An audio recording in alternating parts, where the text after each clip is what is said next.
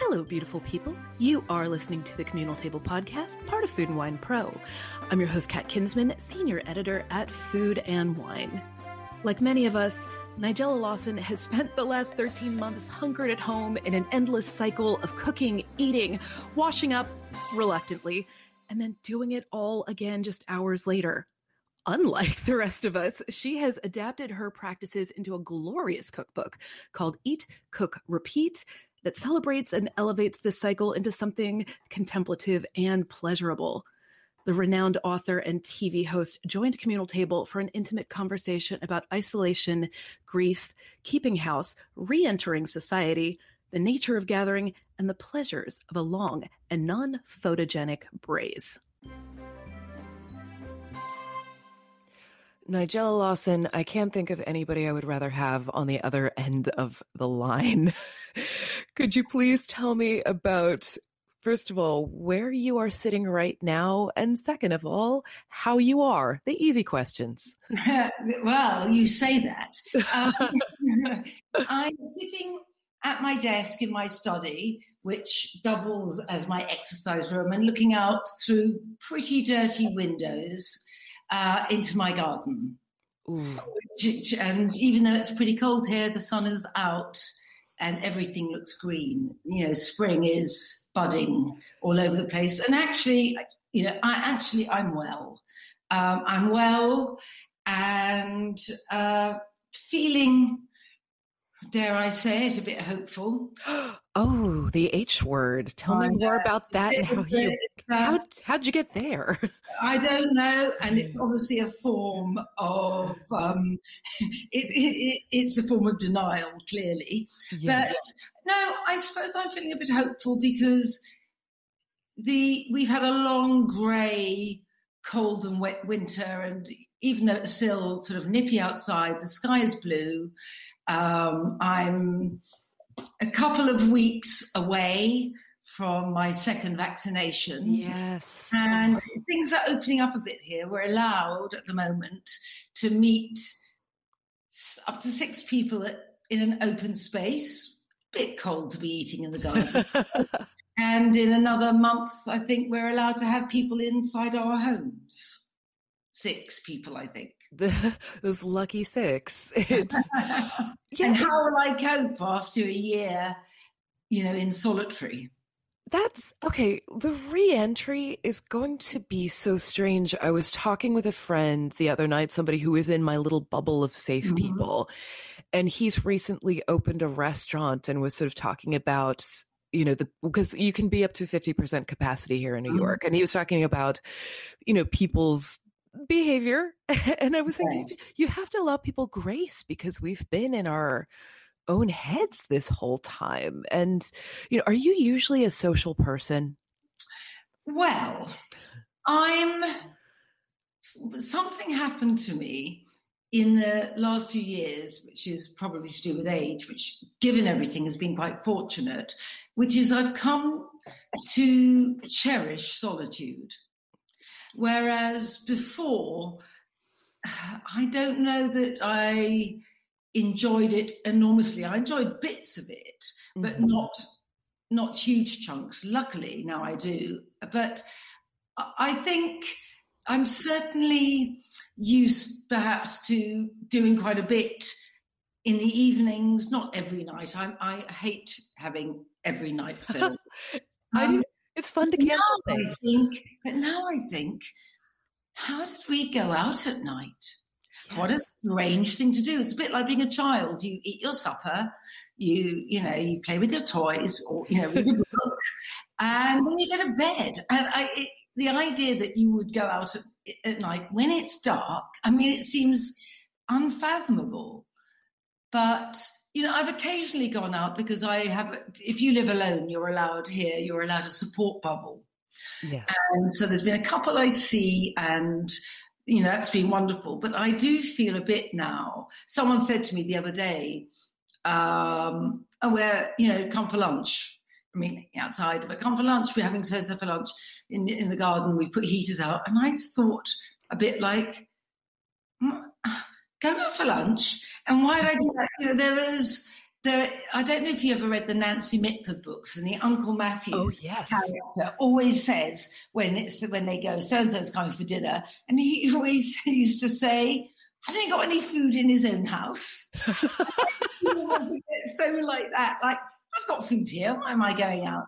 But I think I will have to force myself. I think I do find it difficult, and I've been really under lockdown. I mean, more draconian lockdown even than was implemented by the government here. I locked down before it was called. March. I was watching the news, and I didn't think. And then when it opened up a bit in summer, I didn't go out then either. I just, stayed. I mean, the good thing then, it meant I could see my children, but I mean, otherwise, I have been really by myself. And it's been socially strange because you have to then navigate the people in your life who have maybe different thoughts about restrictions than you do. Yes. And, my particular circumstances where, I lost a parent to this. So I, am very, conscious of all of the rules and stuff. And some friends of mine were, getting together for holidays and things. And just hearing about that got me a panic attack. And it's very isolating because I know that some of them are all together. And my husband and I are just sort of over here and, made us feel like very antisocial people when the intent was to keep everybody safe. And I know, I have to say, I did feel very uncomfortable, at some stage in the beginning with some people really seeming, to feel they were impervious. Yeah. And somehow thinking one was being neurotic. I mean, I've gone through such a lot that I do feel that it almost must feel like a personal slight when people are being so laid back to the point of irresponsible. And especially it was here in the States, it was so politicized, as well. So it became this cultural touch point as well. And, it just became this tremendous source of frustration. So, we were, you mentioned hope, and I've been trying to sort of look for those little cracks of where that is. I'm getting my second vaccination in 4 hours, and the notion that I'll be able to travel and get on a plane at some point in the next few months is, well, like you said, when you said that, you say that, but I don't know that we will. Right. I want to, but I don't know that we will. But it's, I don't know. Yes, I would love to travel. I feel the need of a big sky. Yes. But on the other hand, I feel anxious at the idea of being away from home. Yeah. I find it easier if I travel than just being in someone else's house. You know what? I am weirdly the same on that. Like when you said that somebody said to, come over for lunch, I had a momentary grip of panic there. Yeah. I was thinking I could fly somewhere and mentally I could travel somewhere and go somewhere and do that travel. But going over to somebody's house seems so daunting. Yes.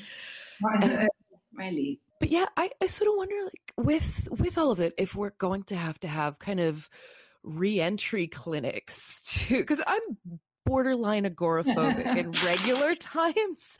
Though weirdly, I can, like, I think you and I share this, like, I can go and speak in front of a crowd. I can go on TV. I can do those things.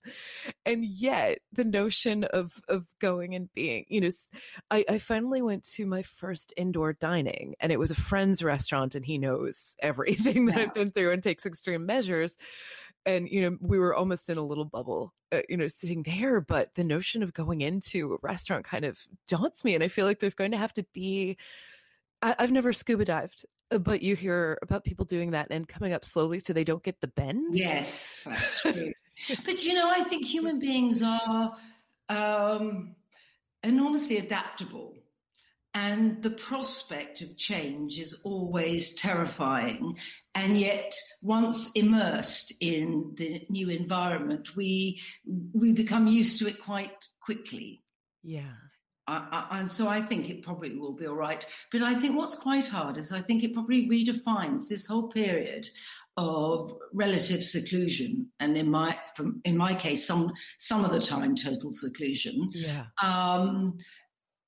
It redefines how you think you want to be in terms of seeing people. Yes. And there are a lot of people I want to see, and there are a lot of people not that I have any ill feeling towards them, but I feel hesitant about somehow getting full up, feeling somehow that I should say yes. But that's always a difficulty, isn't it? Yes. Slightly.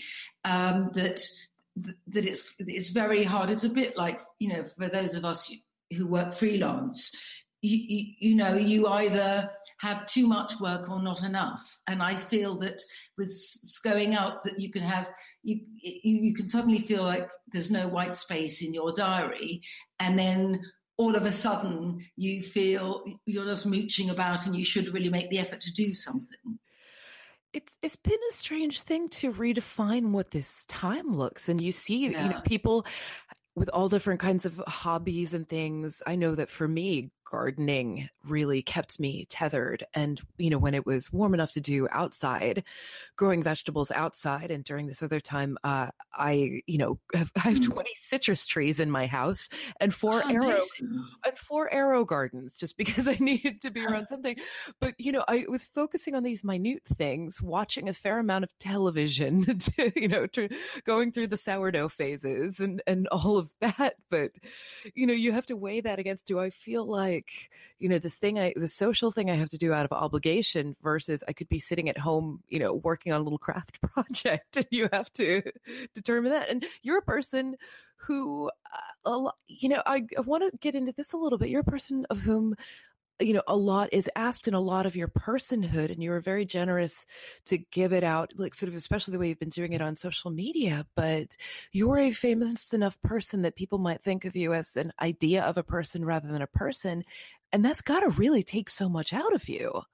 But the thing is, in a way, I have a very close circle of friends, and I'm used to being around people who know me very well. Yeah.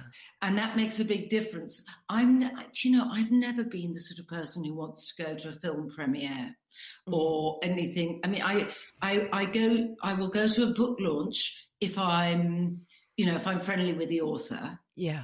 And I don't always say a long time, but that's, I'm talking about the old days when such a thing, the before times. Yeah. But I certainly don't like, I'm very happy if I'm working and it's out there. And otherwise I don't like to do those press type of things unless, as I say, unless I know the person. So generally, my idea of socializing comfortably is 6 people round a table. Yeah. And occasionally just one other person, it's lovely to just to be able to talk and, to lie on a sofa with someone else lying on another sofa, just sort of chatting for hours. And especially I feel with old friends, and that's tremendously comforting. And I think that even if I haven't seen all of those people in the last year, they're still very much part of a sort of nourishing network. Yeah, I feel like it's amazing the way that sort of friendships have transformed during this, because I've made some new friends during this, some of whom I have never met in person, but because, people are, able to be emotionally naked in some kind of way because of, all the trauma that was going on. Some people, I've met people during this sort of, especially after my mother died, who just sort of showed up in a really meaningful way, who maybe we didn't know each other so much before, but they did something incredibly kind. There's a woman named Cynthia Greenlee who I've maybe met once in person, and she sent me this basket of snacks. And I've kept the basket, it's a tin. And I just think that's so wonderful. Yes. And you see, when you go through a traumatic event like you have, and I think you can't help but sever some connections and make some others, because just being understood, people not being embarrassed, which is a really difficult thing to deal with. Like it's awkward. The sort of people say, I didn't like to mention it because it would remind you, that sort of thing. And you feel like, sorry? In what universe was I meant to have forgotten? Now, I've slightly changed now. I now feel lucky them, how fortunate not to have gone through anything that would teach you to understand it. And I think a lot of people don't really know what to say, and they do feel awkward, and it's because it's an alien subject. And my sister, when she was dying of cancer, first got cross, people used to say, oh, I'm sure you'll get better. And she used to say, if it makes you feel better to think that, I'm really glad for you, but it doesn't make me feel better when you say it. But then after a while, she said to me, I try and hear what people mean, not what they say. Yeah. And I think often we have to do that generally. And as you said, even when it's something not as heartrending as going through a bereavement, I think you're right. I think people are maybe touchier than they often have been, especially, people who've been, at home homeschooling for, months and months. Goodness. And they, that really, they're what my grandmother would have called on the top note. And therefore, maybe I can see that misunderstandings happen or feelings are hurt, because so often when people get angry, I have to think, actually, they're not angry, they're hurt, and they're expressing it. Hurt people hurt people, as they say. Yes, so right. So I think that a bit. I mean, I've actually loved being more on Twitter and talking to people who've cooked my recipes or who are panicking because they want to cook something but don't have all the right ingredients. And, I think what it is really is that human connection is so important, and food is one way of connecting. But, but it's really, it doesn't feel to me like it's, an exercise or a service. It feels to me like it's a conversation.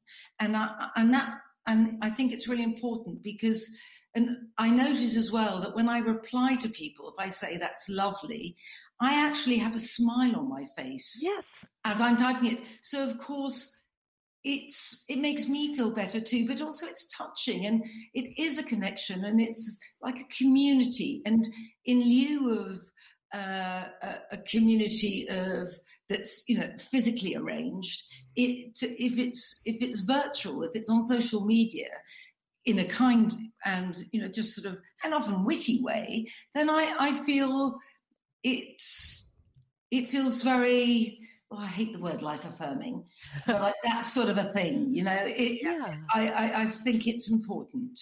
Well, I think people have been thinking about their food so much more because, in the absence of, so often I ate, sort of what I called maintenance salads, where I'm just grabbing something and eating it at my desk. And, there's this moment of pause. And I feel like so many of us have had so much more, time, whether we want it or not, to sit down and contemplate what we're eating.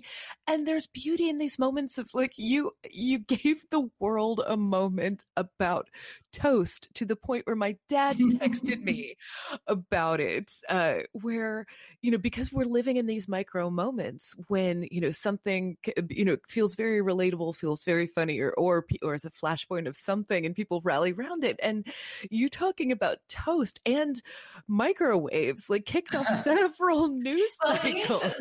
I know, I wasn't really prepared for that. But I think also it's that when the news headlines are so terrible, the need for distraction, really it feels urgent sometimes. Like we see a lawyer suddenly turn himself into a cat on a Zoom call, and everyone is transfixed by it because there's something that I think is often undervalued, which is, and I'm not saying toast comes under this category, but that normal life needs an awful lot of the trivial.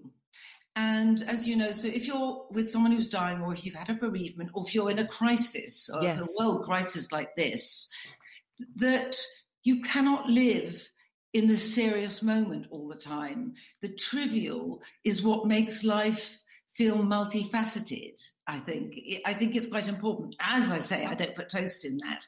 But I think food has become important for people for so many reasons. And as you say, straightforwardly, the practical one that there were no, at least here, there were no meals to be eaten outside the home. But it's not just about the pleasure food gives, which cannot be diminished. Mm-hmm. But I think that what food provides when you're cooking it is a structure as well. And I think there was that the days were generally pretty baggy and amorphous. But you have these fixed points when you're going to eat that you think about what you're going to eat. And so there's something to hang your thoughts on and to give a flow to the day. I think that is important. Now, actually, I was very busy. I was in the great good fortune of having a book to write or to finish. I sometimes say to write, something to finish. The actual start on the book had been pretty minimal, although I tested all the recipes. Although, of course, in lockdown and for all that time, I added new recipes and I tested lots of things again and rejigged them. Went on obsessively. Normally there are people here to stop me, and no one could stop me. So I was, I had the companionship of thinking about food while writing a book about it, but actually thinking about what I'm eating, or that quiet ceremony of, getting my dinner ready. I found really more, well, I knew it was important before, but I cooked for myself in a different way. Because before, I'd always, a lot of the time I'm cooking for other people. So when I cook for myself, I might either just put a bit of something that's left over, or I might suddenly think like, I want an egg on toast. Whereas because I wasn't cooking for other people, I wouldn't say I cooked myself more elaborate food, but more recognizable meals. And I wanted to try out things that maybe I hadn't cooked before. Now, I don't mean dishes, but like creatures, langoustines. And that sort of langoustines and sea urchin pasta, something that I would have thought, well, I'll have sea urchin pasta when I go to Italy, do you know? Yes. And doing it here, and it feels like such a treat, and I really enjoy that. It's something that I now feel slightly, cooking for other people would be odd, but I'm not used to that, and I have to take in other people's likes and dislikes. That's my husband is a fairly picky eater, and so when I'm cooking for myself, I have a little bit more freedom. So I'd love actually to talk about this. When you are cooking for yourself, do you plate? Do you sit down? Yes. What is the situation? Do you watch TV in the background? Like what does it look like?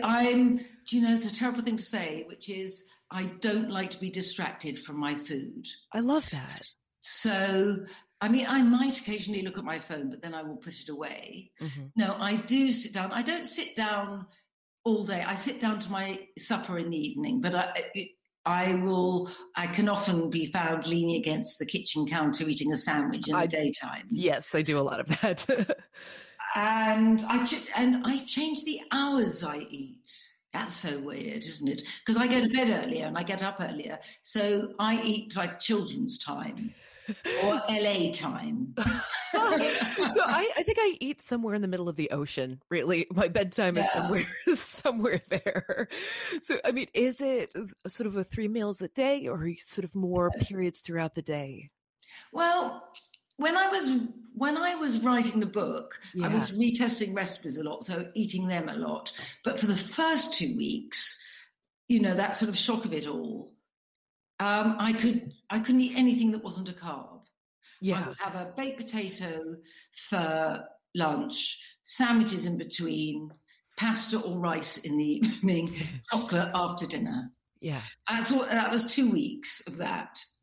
And then I thought, no, I've got to get more structure and, concentrate and have, really think about what I'd like to be eating. So I do that more, but it is really more. So I would say it's the only time I'm someone who, how there are some people who say, oh, I forgot to eat. And I think, I don't get that. The only time I understand that is in the morning. I need lots of mugs of tea, but I don't really like eating early. I will do if I'm leaving the house or if I'm filming or something, but I don't like eating early. So really, I suppose I left to my own devices, I'd have an early lunch around 12, which I never used to do. I mean, it would be, but then sometimes I might do 2, but then I would eat again at 5 or 6 or 7. I mean, I don't know, but sometimes I do everything they tell you not to do. Don't have your big meal in the evening. I always have my big meal in the evening. I do as well. And so what is, so I'm curious. I don't when I'm, you see, in normal times, my house is also an office. And then we have a big lunch all together at 1:30. So my big meal is at lunchtime. And how many people would that be in usual times when you're in production? Oh, I don't, an extra 2 people. I mean, I don't have anyone full time. Mm-hmm. So it would be, there'd be 3 of us, sometimes just 2 of us. And would you very rarely 4 people. Yeah. And like generally eating what you're cooking for the book or show. Yeah. So, testing recipes or just, trying out new things, or sometimes just if there's lots of work which isn't around that, it would be much more like I'll roast a chicken or something like that. Mm-hmm. So that would be my normal way of eating. And now it is somewhat different. So I would eat less in the day or sometimes, and more in the evening. And I also noticed that, well, this is not that the food I eat changes within the flow of the week, because when, who knew whether it was the weekend or the week? And I have to say, very blurry. For me, my life's always been a bit like that, because I tend to write a lot at weekends anyway. But I started, there's a fishmonger I've been going to for years and years and years, and I would get fish for him on Friday, and it's only one of me, so to make it more worthwhile, I would get enough fish to go Friday, Saturday, Sunday, Monday, or sometimes not. Maybe nothing would last till Monday, but occasionally there are things that will. Mm-hmm. And so I always know it's the weekend because I'm eating fish or seafood. That is your marker. That's my marker, and then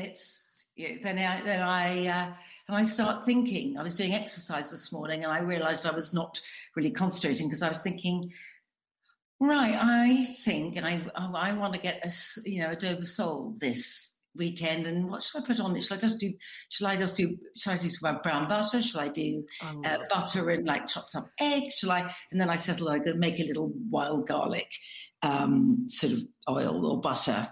And anyway, so then I had to stop. So I already started thinking about my fish coming. But but it really is. I always say to people when they're nervous about cooking, you have to cook for yourself more, because it's the only way to cook when you're not being worried about being judged. And people do worry about that. And if you can afford to let something fail, and by that I don't mean give yourself food poisoning, right? But just a little bit, you don't actually, because if you're not nervous, I think you can experiment, and you just say afterwards, I don't think the cumin worked in that. I won't do that again. And you learn about what your tastes are. You learn about what works and what doesn't, and the sort of cooking that you find suits the person you are. And I always think there are very distinctive cooking styles which do fit in with people's personality. The sort of person who likes to plan and to cook things ahead, or the person who gets adrenaline rather than stress from doing everything at the last minute. So I think you have to learn your way in the kitchen and cooking for yourself and actually repeating the same dishes so that you know them and it's not like a recipe. Is really important way of cooking. And so I'm used to cooking for myself quite often, but I do feel I just took that for granted, whereas now I just feel enormously grateful for it, and it feels rather gorgeous. It's a terrible thing to say. I feel sound like a mad person who sit around a table. I mean, of course, I miss feeding people, and I have sent some food out to friends if they haven't been well, or bereaved, or if they have a baby. But it makes me realize again how restaurant cooking would so not suit me. I mean, not only do I not have the skills, but there's something about sending food out that I think makes one lean towards conservatism in the kitchen, and I don't like that. And also, if they say, "Oh, will you cook me that soup again?" You've got to cook it the same way, which because you have to, because that's what they're expecting, as they do in restaurants, and that for me is quite against my character, where I quite like to add little things, see what else I've got in the fridge that could be used up in it, and so forth. And also, if you're cooking for yourself, I don't know actually, I know that we sort of share this. Ugly food is the most delicious food, the brown food, the mushy food, all of those. And can you talk about that, the pleasure of that? Yes, please. I feel that as Instagram has made colourful food premium. Yeah. And as I admit freely, I like to bejewel a plate with pomegranate seeds as much as the next woman. However, I do think unphotogenic food, or at least unphotogenic if you're just snapping with your phone, it has so much depth of flavour and often much more emotional resonance. And on top of that, I think actually it's food that people, like we say ugly, it's not ugly. Yeah. It just is not photogenic. like a lot of people as well who are wonderful. They may not be photogenic, but it's beautiful. Forget that bit. I think we're getting to an odd thing with people. But what I would say as well is I thought about that a lot in writing the book, because, as you know, I've got a chapter called A Loving Defense of Brown Food. Right. And I did slightly, channeling Dr. Freud. I do think I understood after a while that people have a fear of uncontained food. That is what they hesitate. It's the slop of a stew rather than its colour.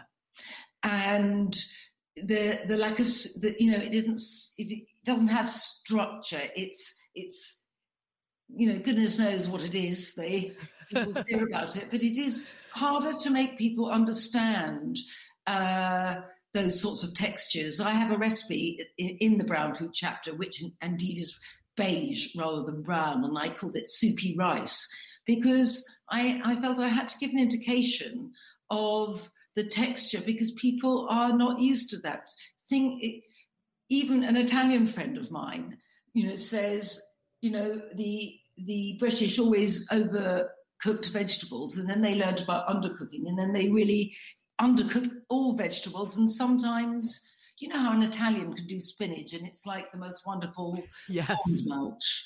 And I feel that as well. So I can always tell if I'm looking at a food picture and the peas, if they're frozen a bright green, that they are not cooked. I like them cooked. I've even been known to cook frozen peas for 4 hours, and they are a sort of khaki grey and so sweet and full flavoured. In the same way as if you get radicchio and put it in the oven, it looks all sad and brown and it tastes wonderful. So I think that, that vibrancy is wonderful, but often the duller a food looks, the more vibrant its flavour is, I think. I think you get more depth, more different levels. And I think, for me, I'm not musical, as anyone will tell you. But I think of food and eating as analogous to music, which is you need the bass notes and you need the soprano notes, and it all has to be balanced. And so you can use wonderful, bright flavors like a spritz of a lime if you're eating something which has great depth of flavor. I would say that's why lime goes so well with cilantro. But you do want all the different notes, otherwise it's a bit flat. And in the same ways that often that's why salt, as Samin wrote so wonderfully about, that's why salt and lemon can change a dish completely, because you suddenly hear the deeper notes better when you've got a bit of squeak going on as well. Do you listen to music while you cook? Never. I love hearing the sizzle and or crackle, and I like to hear the bubble as a pan boils. And I think you can tell an awful lot from what stage of cooking you're at by the sound. And I don't like background music. When I do listen to music is when I wash up, when I do the dishes. I do often, or, because I find, it makes me feel quite upbeat. But I don't even listen to music when I'm not cooking. It's terrible, isn't it? Sometimes I like dance music. I'm not a listener to music, and I hope this will change. But I'm quite easily distracted, and so I stop focusing on it, and I don't like. So it's difficult for me. Whereas I find it helps with the washing up. Do you have a washing up ritual? I was just reading an essay by a friend about that, kind of as his self-care is really ritualizing that part of it. He recently got his own apartment by himself for the first time, and he really is taking that moment of washing up as this holy thing for him. Is it? I think it's actually. I read a piece, I don't know, about someone trying to be in the moment while washing up and noticing what was happening rather than just doing it without paying attention. I do have to pay a bit of attention. I'm not very good at, allowing myself to be totally in the moment when I wash up. But I don't mind any amount of washing up. I cannot bear putting away. Yes. Oh, goodness. I cannot bear it. I can be like a student with the Leaning Tower of Pisa in crockery on the side of the sink, piled high before I can bear to put it away. I'm the same with laundry. I am heaps all over the place. It drives my husband just out of his mind because I've just got heaps of clothing everywhere, and he's a very tidy person. Sorry, Douglas. Well, it's always good to have one untidy and one tidy person together. It doesn't work, two untidy people, and two tidy people, I think, is not good for the soul either. Well, and especially writing a book is, it is a privilege and a pleasure to get to do it, but it's so hard. I've only written the one. You've written so many of them, and it just puts your mind in such a strange place while you're doing it that other things fall by the wayside. And, and they have to. Yeah. They have to, although I do find that sometimes I pace a lot when I write. I pace out sentences. And probably was walking about 20,000 steps a day in my book. But I also sometimes find I need to do some physical or manual activity to unlock my thoughts. So I might suddenly go and knead some dough and then I come up again. You know, I like to interrupt writing with work that puts my intelligence into my hands rather than locks me in my head. But what I can't do is talk or you know, do admin. Mind you, I can never do admin very well. So I'm not very good at that. So admin and everything like that, and sometimes emails do fall by the wayside when I write. But, you know, I think the thing with writing is you can't really do it until the pain of writing feels less frightening than the pain of not writing. And I always think that I feel writing is pain and pleasure intertwined. So, you know, if you get a candle and you pour the candle wax on your hand, it hurts a bit, but that warmth is also rather wonderful as well. Now I sound like the Marquis de Sade, but I only mean on my hand. I'm not talking about any more delicate places. I'm a former dominatrix. It's fine.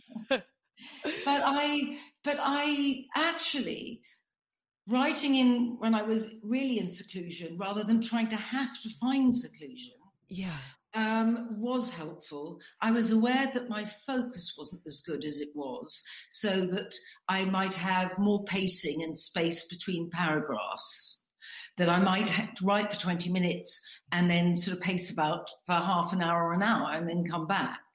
And then, you know, because of course, normally you think, oh, I've got these 4 hours this morning to write in. Whereas of course you had so long, it was easy to think, oh, I'll do that later. But I found it, I actually enjoyed the writing process perhaps more than I have for a while, because the book gave me such companionship, I suppose. And it was so wonderful to be thinking about things that gave pleasure.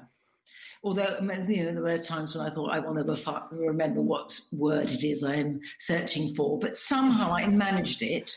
I just found that because of it, my ability to take in words left me. So I couldn't read, and I'm someone who normally reads. I couldn't read 4 hours a day. Oh, I couldn't read, and I couldn't watch television. Yeah, I watched a lot of television. I watched a lot. I haven't, you see. I like watching television with company, because I'm one of those annoying people who likes talking about everything. So I didn't watch much. A few things, but I'm not good at noise, and for that reason, that's why I don't listen to music. I really have a very limited ability to have noise. It tires me.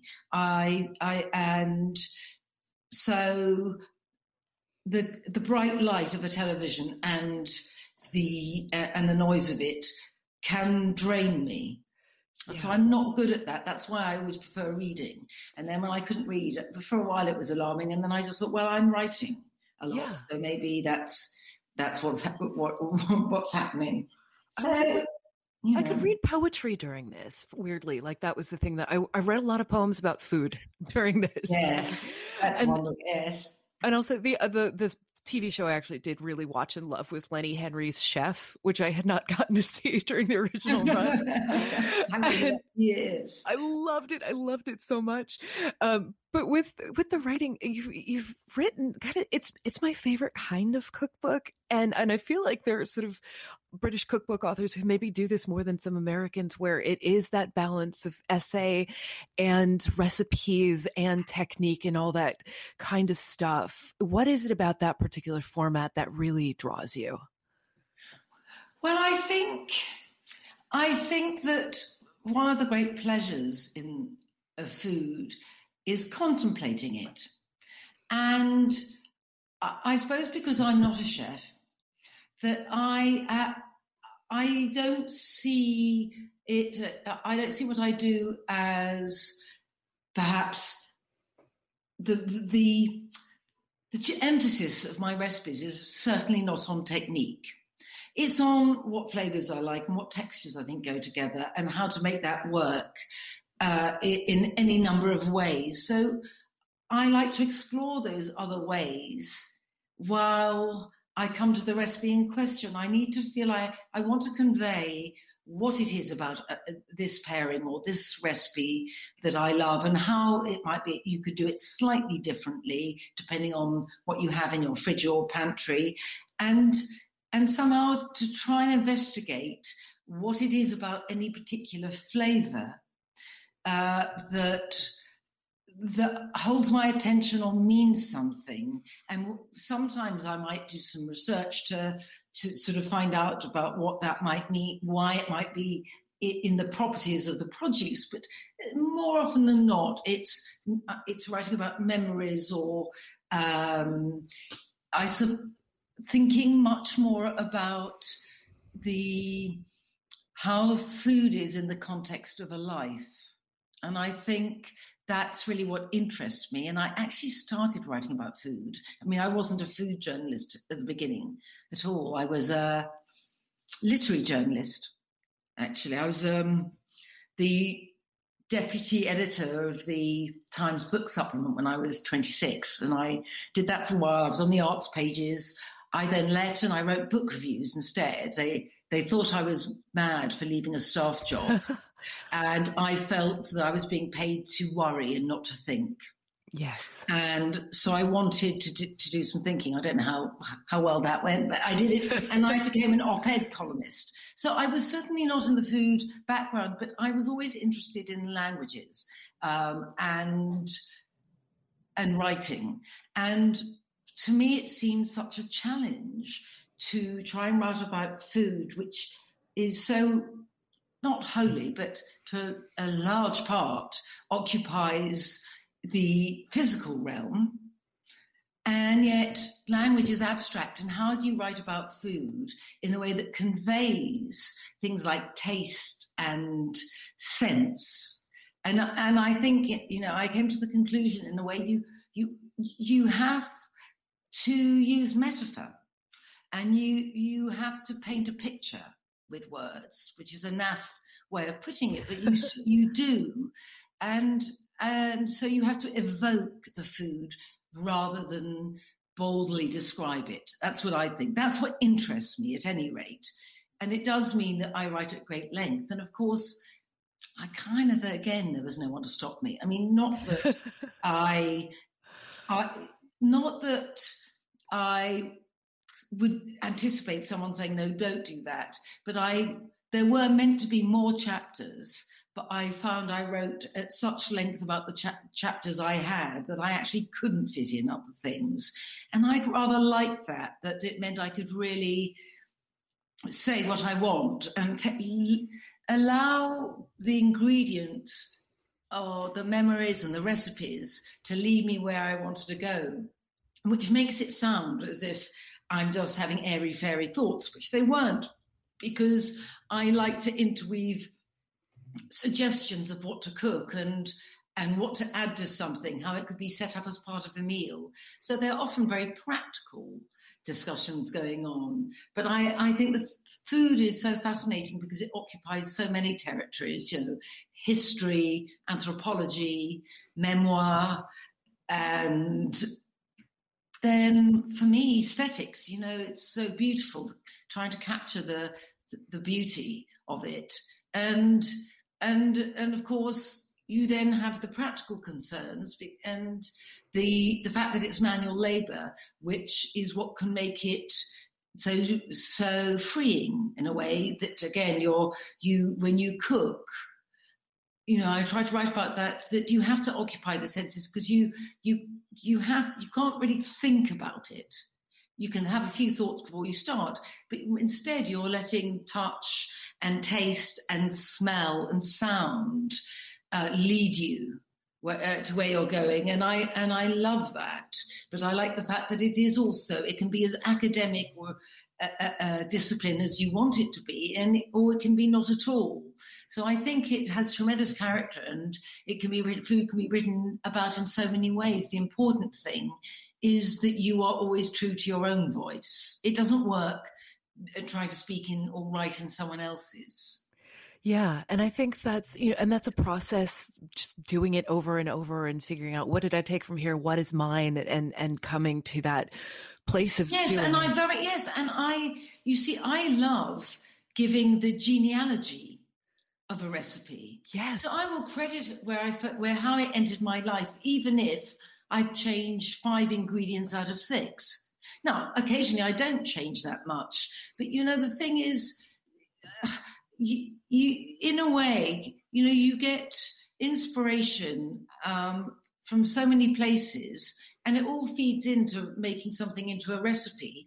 And I think for chefs it's harder because, to a certain extent, often part of their appeal is novelty. What's going to be new in this, or what couldn't I do at home, or and I think that's that could be a dangerous impulse in restaurants, but I understand it. Whereas if you're a home cook and writing for other home cooks, it's really about, I might have seen a recipe and seen I can make it a bit simpler because I can't do that fiddly stuff.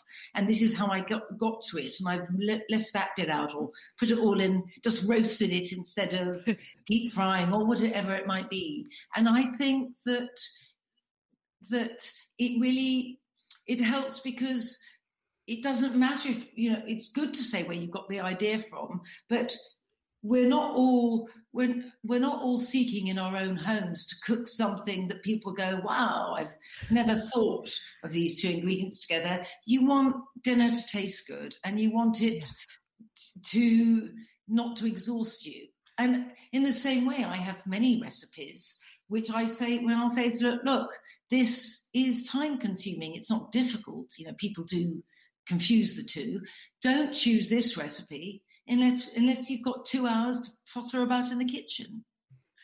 And it's important that too, because there are times when you want to spend the kitchen immersed in the smells wafting from bubbling pans. And that's perfect. But there are times when it's the end of the day, and you feel this slightly that really you want to be on a sofa, with a glass of wine, that you want something that you just put in a pan, stir it about a bit, and then put it on a plate. So I think all these things make a difference. And I would say as well about being a cook, which is because I often, I don't have training of any sort. I often will worry, and I think, oh no, I haven't made enough cake batter to fill the tin, but I'll do it anyway. And then, of course, it rises, and it's absolutely right. So I know to say to people, I know you will think that there's not enough batter here. I promise you there is. But if I were more knowledgeable, I wouldn't have had the worry in the first place. So I wouldn't be connecting with other cooks having the same worries. It all comes back to that grace that I was saying that we have to give other people when they return to society, but to ourselves as well, and be okay with the joy of the imperfection, because that's how you learn things. Yes. And also, I would never get onto one of those, like baking shows or anything, because the idea of making 12 cookies that look identical, I would never do it. No. And I'm not sure I want to. Yeah. There is a difference in shop bought and homemade. Yeah. And I always say there's beauty in the rupture. I like scars. I like the kind of pottery where something has fallen apart and somebody put it back together. I love that. Yes, I think it's so important. And I think that the quest for perfection is corrosive, actually, in so many fields. Least of all, because I think that, the perfectionist never finds perfection. So it is just like one arduous grind towards self-flagellation. And everything can be improved every time you do something. And that is, I find the difficulty, because I can test a recipe. However many times I test it, I always want to change something, which may not be an improvement, or it may be. And it's very hard to let go. I mean, I always joke that I know these days things are digital rather than analog, but I always joke that my publishers only get a manuscript from me from, they're pulling me. I'm holding on to my manuscript and they're dragging me across the floor until I actually fall away from it. Yeah, the whole like just hit send thing. Let me add this, and on proofs. Oh, I've got another idea. And it's the thing that they're used to now when I go, I'm really sorry to say this to you, but I have another recipe, because we did the photo shoot very late, and I can never resist doing something that isn't on the shop list and that isn't even written down. I suddenly have an idea for something because I've got some ingredients left over from something I've just cooked. And because I love that, I think it keeps it live. Well, that way you save it for the next book then. No, I put it in. I managed to get another 32 pages out of them at the last minute. So what do you think? What is the most joyful recipe in there for you? Well, in many levels. So there's a recipe that I'm trying to choose which one it would be. In many ways, I would say the fried chicken sandwich. Oh, because please say more about that. Well, I think deep frying can be quite frightening at home. Yes, a lot of people are scared of it, and huge amounts of oil, and I think that deep frying is so much more accessible if you're not doing a lot. So I have a recipe for a fried chicken sandwich for one, because you really could have a saucepan, small saucepan, I think, mine's 8 inches wide. And you can do that for one person so easily. You're not having to monitor lots of things. You're not looking, like a particularly greasy spaniel, nervous, greasy spaniel after a while. And I make kefir. I have kefir every day. Mm-hmm. And we don't really get buttermilk as easily as you do there. So I thought, well, I'll use the kefir. And I wanted to marinate the meat and get the tang from the kefir and get a bit of fire in there as well, but not too brutal. And by the time I carried on doing it, I felt that thing of dipping the marinated bit of chicken into the slightly pink tinted it with some smoked paprika into the flour, and then back into the marinade, and then back into the flour. You get this wonderful shaggy coating that gives quite a thick, crunchy carapace, a bit like the ideal fish in fish and chip world, as we would call it, that really quite thick and crunchy. And although I picture it with a bun in the book, which is great, a sort of burger bun, and, really pile up, because it's really what you put in a sandwich apart from the main component, isn't it? So pickled red onions, so they're, this wonderful, like a pink in a stained glass window. And, I add to chili crisp, to garlic mayonnaise, and then maybe some pickles and maybe some kimchi, and I carry on like that. I also have a recipe for a very, very easy, soft white loaf, sandwich loaf, and which is how I really sort of old-fashioned bread, that it's sourdough is great, but sometimes you want bread that just tastes, the sort of bread that you might have eaten in your childhood, soft bread, comforting.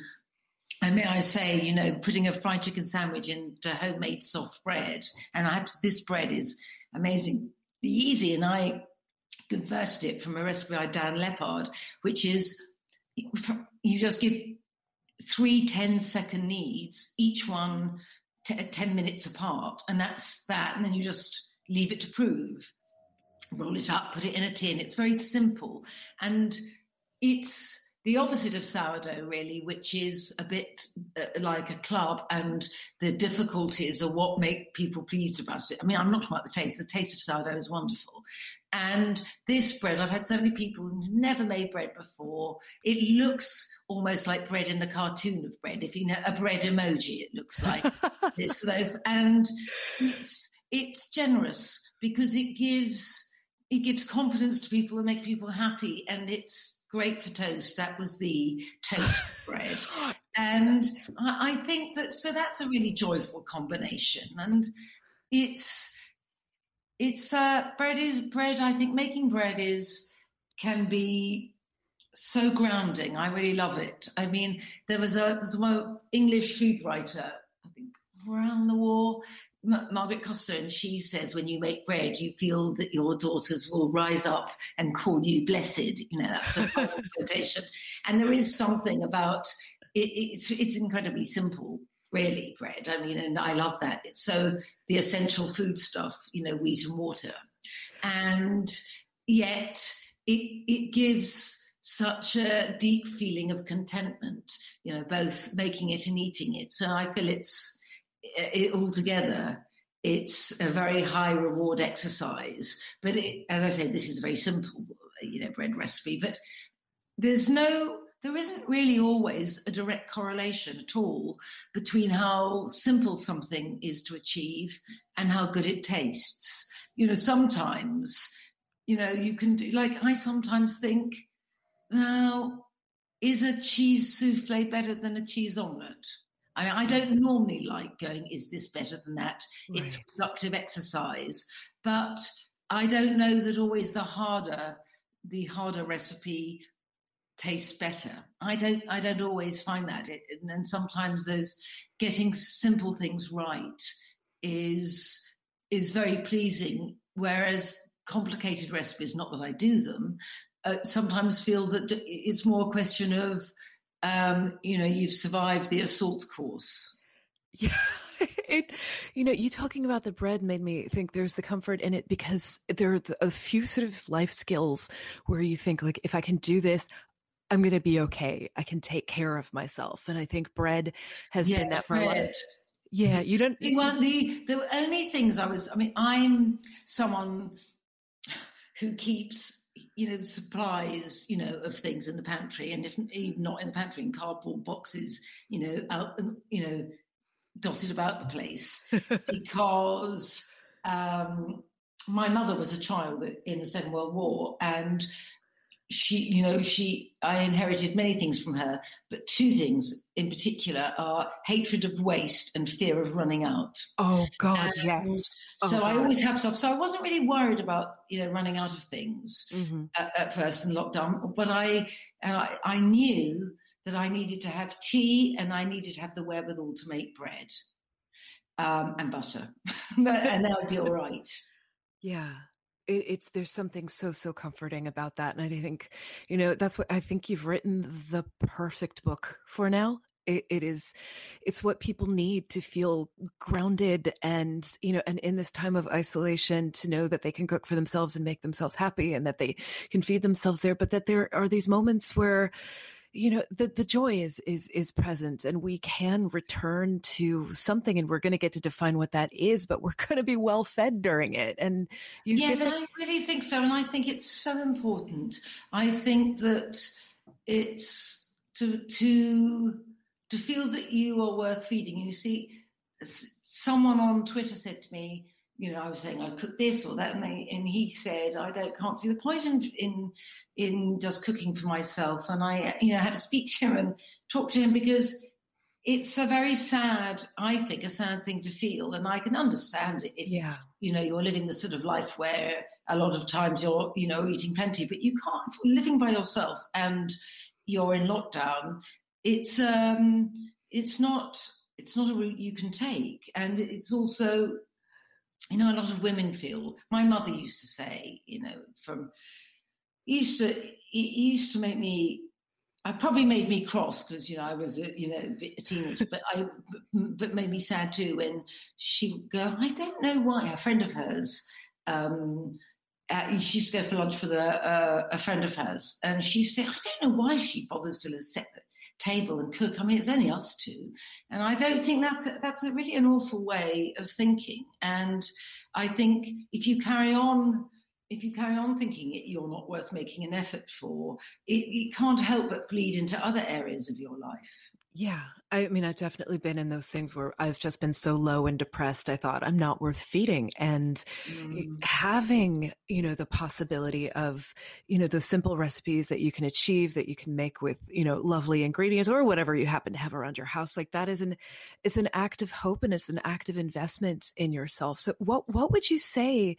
And also, Kat, I don't think it always has to be cooking. Yeah. It's allowing yourself to take pleasure. You can get a good loaf of bread elsewhere. You can get a fabulous cheese. You get some wonderful tomatoes, and you can just think about it's simple and it's perfect. It's just allowing yourself to take pleasure is the key. It doesn't. I think that if cooking isn't what you want to do, I would say maybe you're cooking the wrong things. If you feel that you're cooking things that are too complicated, you have the wrong idea of what cooking is.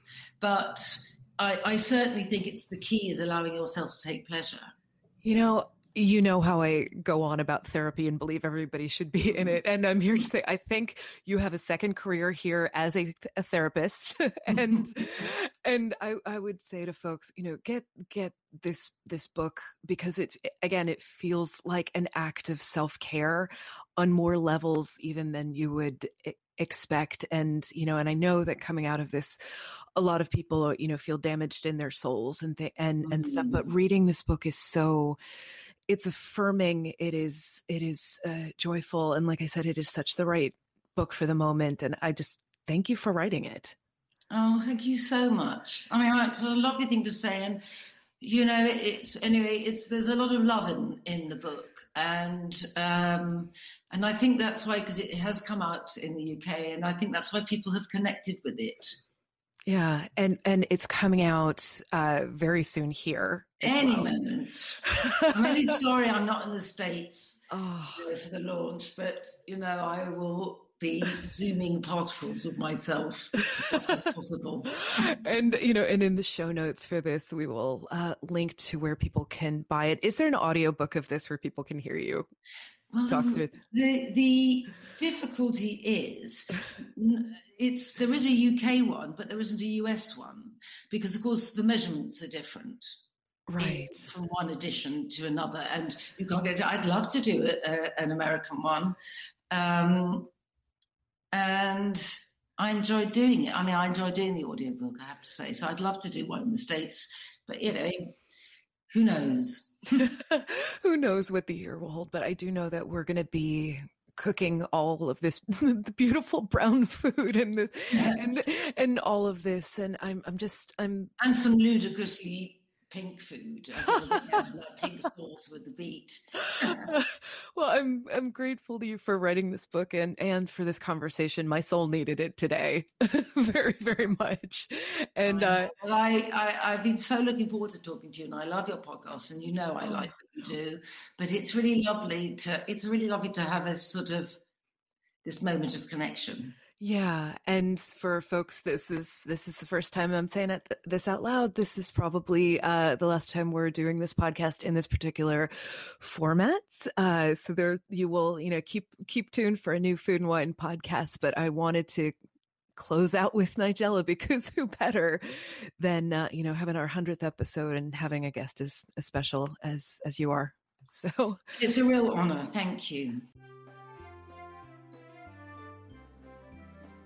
So it felt right for this, for now, final episode to bring in the amazing human being who makes this possible, who I work with closely every week, that, she makes magic happen. Anthra Sinha, hi, how are you? Hello. I'm good.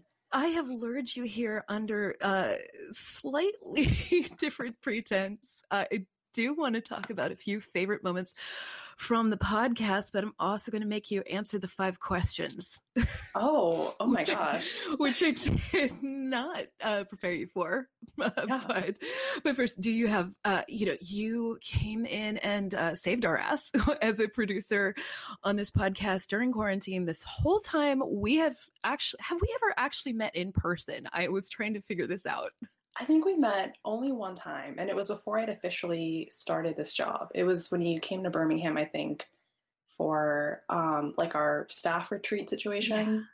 But that was such a brief interaction. So because I remember specifically wanting to like go over and talk to you, and I was there for less than 24 hours, and like our whole team was getting together and stuff. And but I couldn't remember. I definitely took note that you were there. I didn't remember if we actually got to speak or not, because like I have social anxiety. Stuff starts whirling. I don't know what happens. It's so funny though, because before this job, I was at My Recipes, so I was very intimately familiar with your Instant Pot video series. So I felt like I had already known you and your personality and everything. So. Oh my gosh! Well, it has been such a joy to have you come to Food and Wine properly, and getting to work with you on this podcast and seeing your incredible voice grow, and the stories that you have been bringing to the magazine have been some of my favorite stuff that we've done. That cover of it was January. That was January, I believe. Or was it February? Yeah. It was January.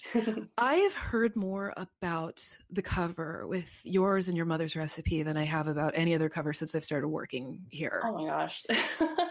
You did so kind.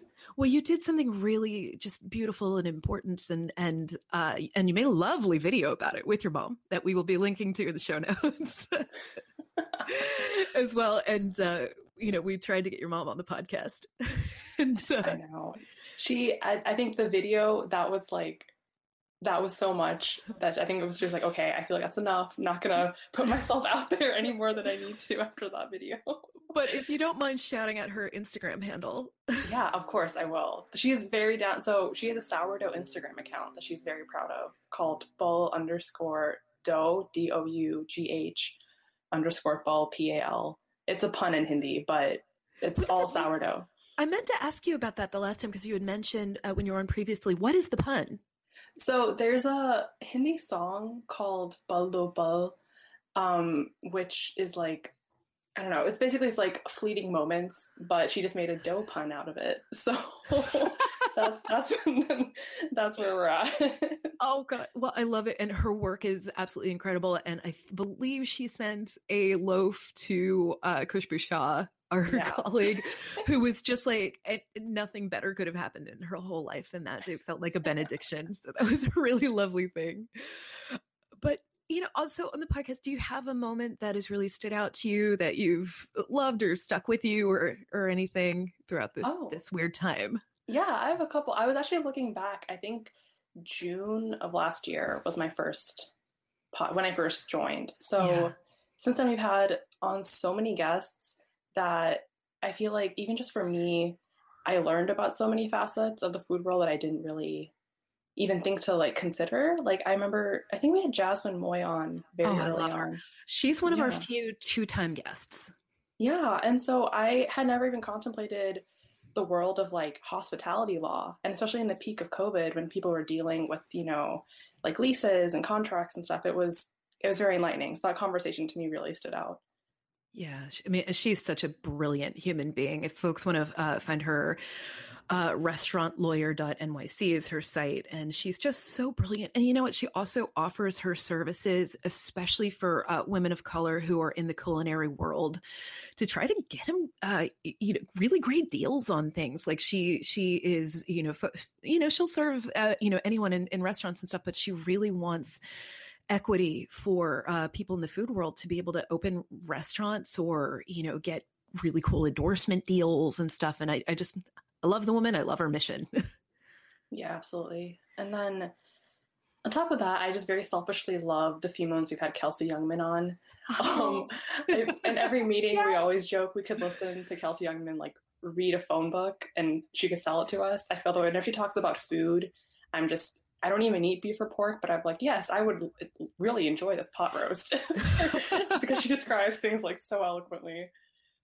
Yeah, she's, oh God, what a gift of a human being she is. And for folks listening, listen all the way to the end, because we're going to go out on a grace note from the beautiful Kelsey Youngman. Like she's just, again, such a good soul. Like we're just surrounded by good people here. And it's such a nice thing. And, I was going back through all the list of episodes. I mean, it's 100. It's weirdly technically like 101 because we split Sam 4 into 2 parts because it was too good a conversation. But I just keep coming back to all the moments where I cried or somebody else cried.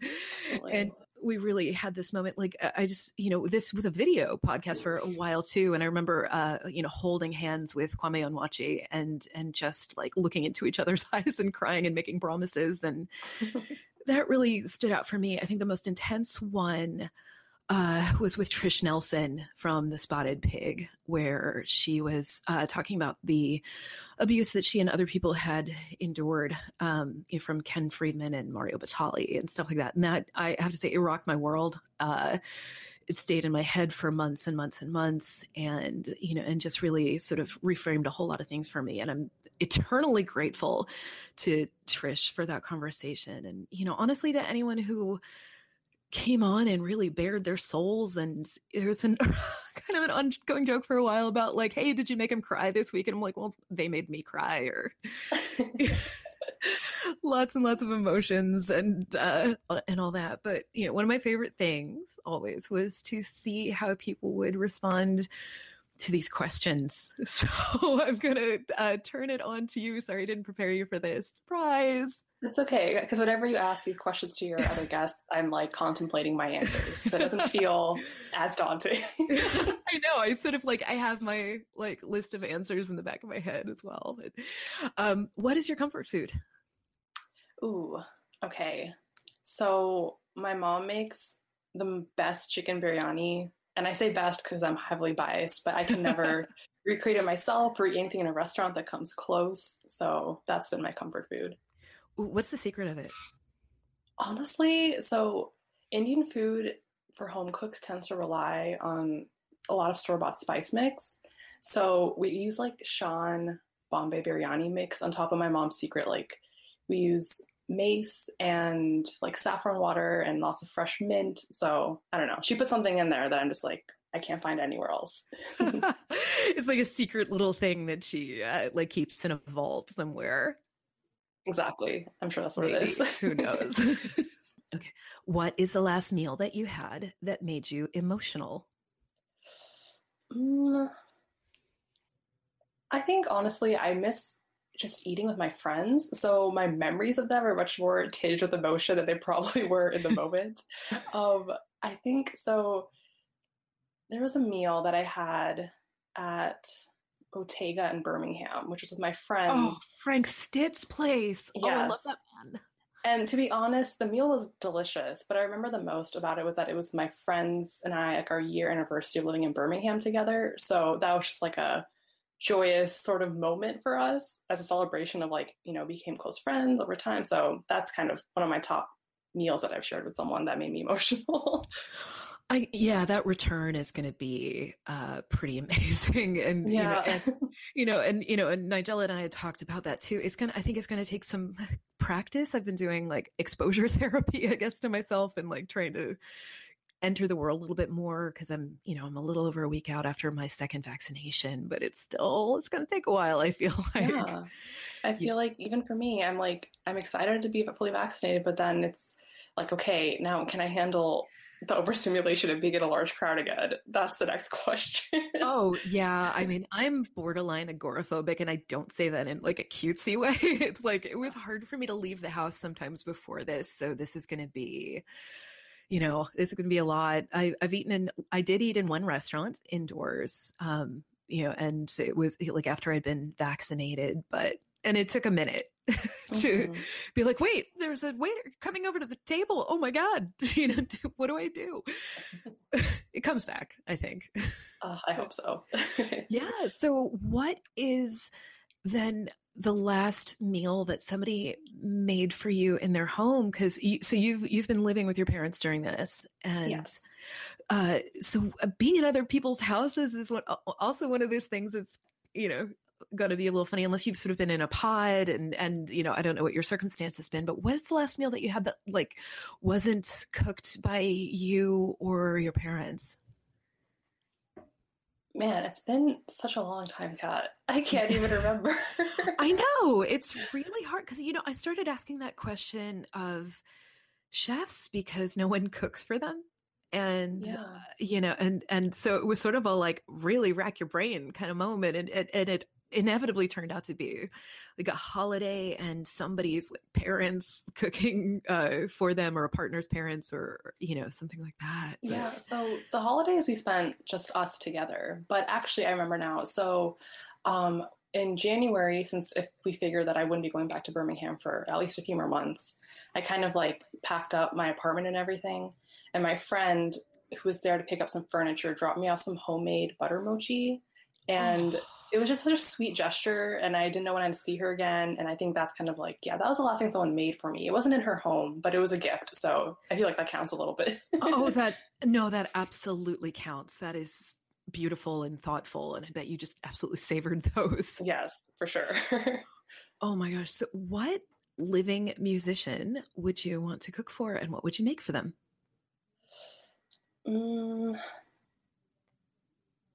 Okay, so I've been currently going through a Bad Buddy phase, maybe because I've been living in Miami for the past, or South Florida for the past year. No, this is great. It's like a phase in the sense of not just his music, but also just him as a person. Mm-hmm. I don't know what meal I'd make him. Actually, Bad Buddy may enjoy the biryani, to be honest. I feel like he could... He can hang. Yeah, I feel like I could make a chicken biryani. That would be a fun meal. Oh my God, I love that so much. And you can go like rollerblading and stuff. Like, yeah, exactly. I just, for some reason, I just have this image of like everybody sort of where you are in Florida, just like rollerblading everywhere. There's a lot of longboarding, a lot of rollerblading. Yeah. It's actually one of the things I'm pretty fortunate about is that the weather's always nice and warm. So getting outdoors has been such a solace, especially during COVID. So.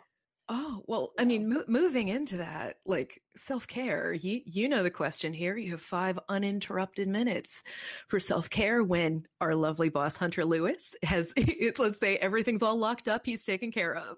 There's, all of work is done for the day. Everything is taken care of. You got 5 minutes. What do you do? Maybe go annoy my brother. Since we're living together for the first time since high school, so we've kind of regressed back into that teenage dynamic of just driving each other up the wall. No, but like realistically, I've been getting really into yoga again, a new hobby just in the past year. So just like 5 minutes of like just breathing really helps me calm down. Maybe do like a really quick flow if I feel like I've been sitting down for too long. Yeah, that's my go-to as of right now. Yeah. Is there like a particular way that you think people could get started on that who are maybe new to this whole self-care thing? To self-care or to like... Well, or to yoga, like if there is like a particular like breathing or flow that you like, is there something that you would recommend for people? Yeah, I think this is I think that most people are kind of aware of the whole like inhale for 3, hold for 5, exhale for 5. That's especially when I'm starting to feel anxious. That's kind of my go-to to just calm my nerves.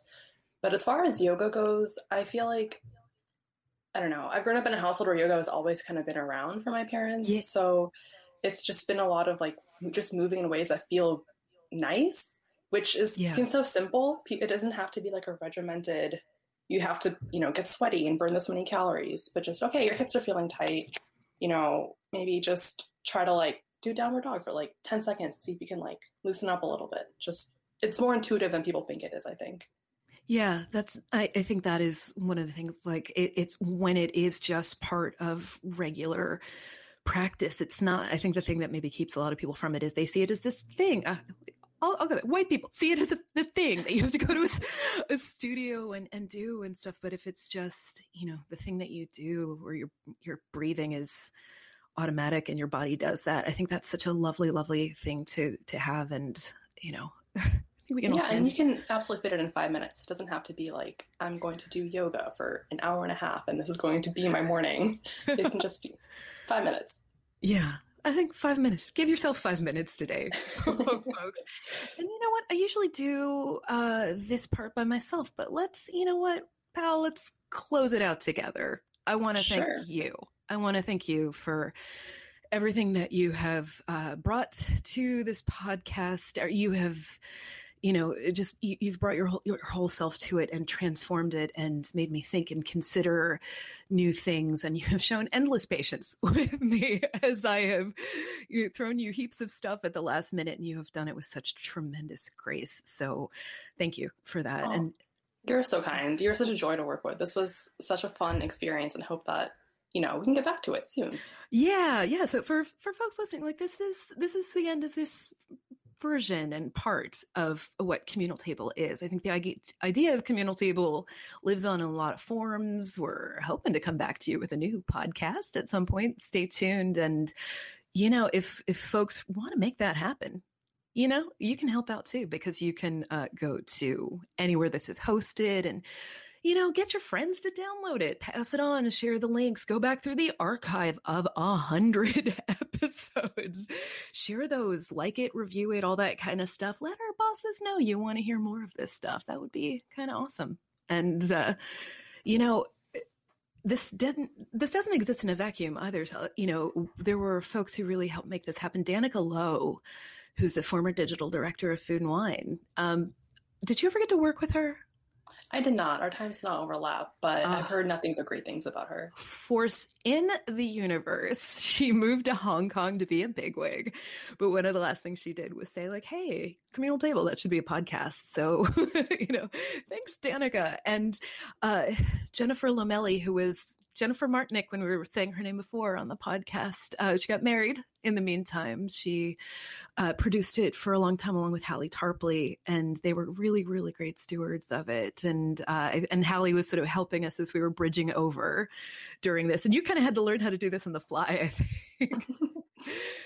But I learned so much from Hallie. I feel like she was kind of guiding spirit in the first few episodes. She's good folks, and all these people are still in the family. Like Danica is elsewhere now and stuff, but still spiritually part of the family. But people, it's a big company, and there are different people within it. But they were always such great energy, along with all of the camera people who helped us out, starting out with Hunter Lewis, our editor-in-chief, has always been a big supporter of it, along with our digital boss, Ryan Grimm, Sarah Crowder, who puts together the imagery for it. It takes a whole lot of people to get this together. And it's been part of Food and Wine Pro this whole time. And that is where these stories happen, whether they're audio or written or whatever form. Someday again, when we can see one another in person, and I can't wait to see you in person. These will be actual events and conversations where we'll get to talk about all these stories that matter in the industry. foodandwine.com/FWPro. And while you are there, you can sign up for the newsletter, which brings you all the news you need to know for the week, along with words of wisdom from Hunter, and with news collated and curated and lovingly described by Osette Babur, who is our phenomenal associate restaurant editor, who she brings the wit, she brings the sass, she brings the knowledge to it every week and gets together all the news you need to know. And, there's always a link to the latest podcast, and, it'll be in the newsletter this week. You still have time. The newsletter is going to go out on Saturday, and you can get the link to the archive. And I'm trying to think what else to say. I'm getting kind of emotional. So unless we're going to tear up, we should, I'm going to give you a little standing ovation. You can't see it, but I'm giving you a standing ovation right now. Oh, you're so kind. And you know what I say every time that, I'm going to direct this to you, Andra, but I want you to take care of yourself until the next time. And I want to kick it over to, like you said, our buddy Kelsey Youngman for the last word. Hello there. I'm Kelsey, the associate food editor at Food and Wine, and I am here with a mantra for the week. Fill in the blank. So lately I've been overthinking children's games, Mad Libs specifically. The game where you fill in the blanks without knowing the rest of the story and end up with, a hilarious story. It just feels like such a perfect mirror for how we tell ourselves stories in real life too. Filling in our own blanks without checking on anyone else's perspective, writing in motivations and backstories with a pen. So this week, try a pencil. Try to be a little lighter hearted, but also maybe ask someone else about what the rest of the story looks like to them. Fill in the blank with a little more context. I hope you have an eye-opening and beautiful week. Be safe.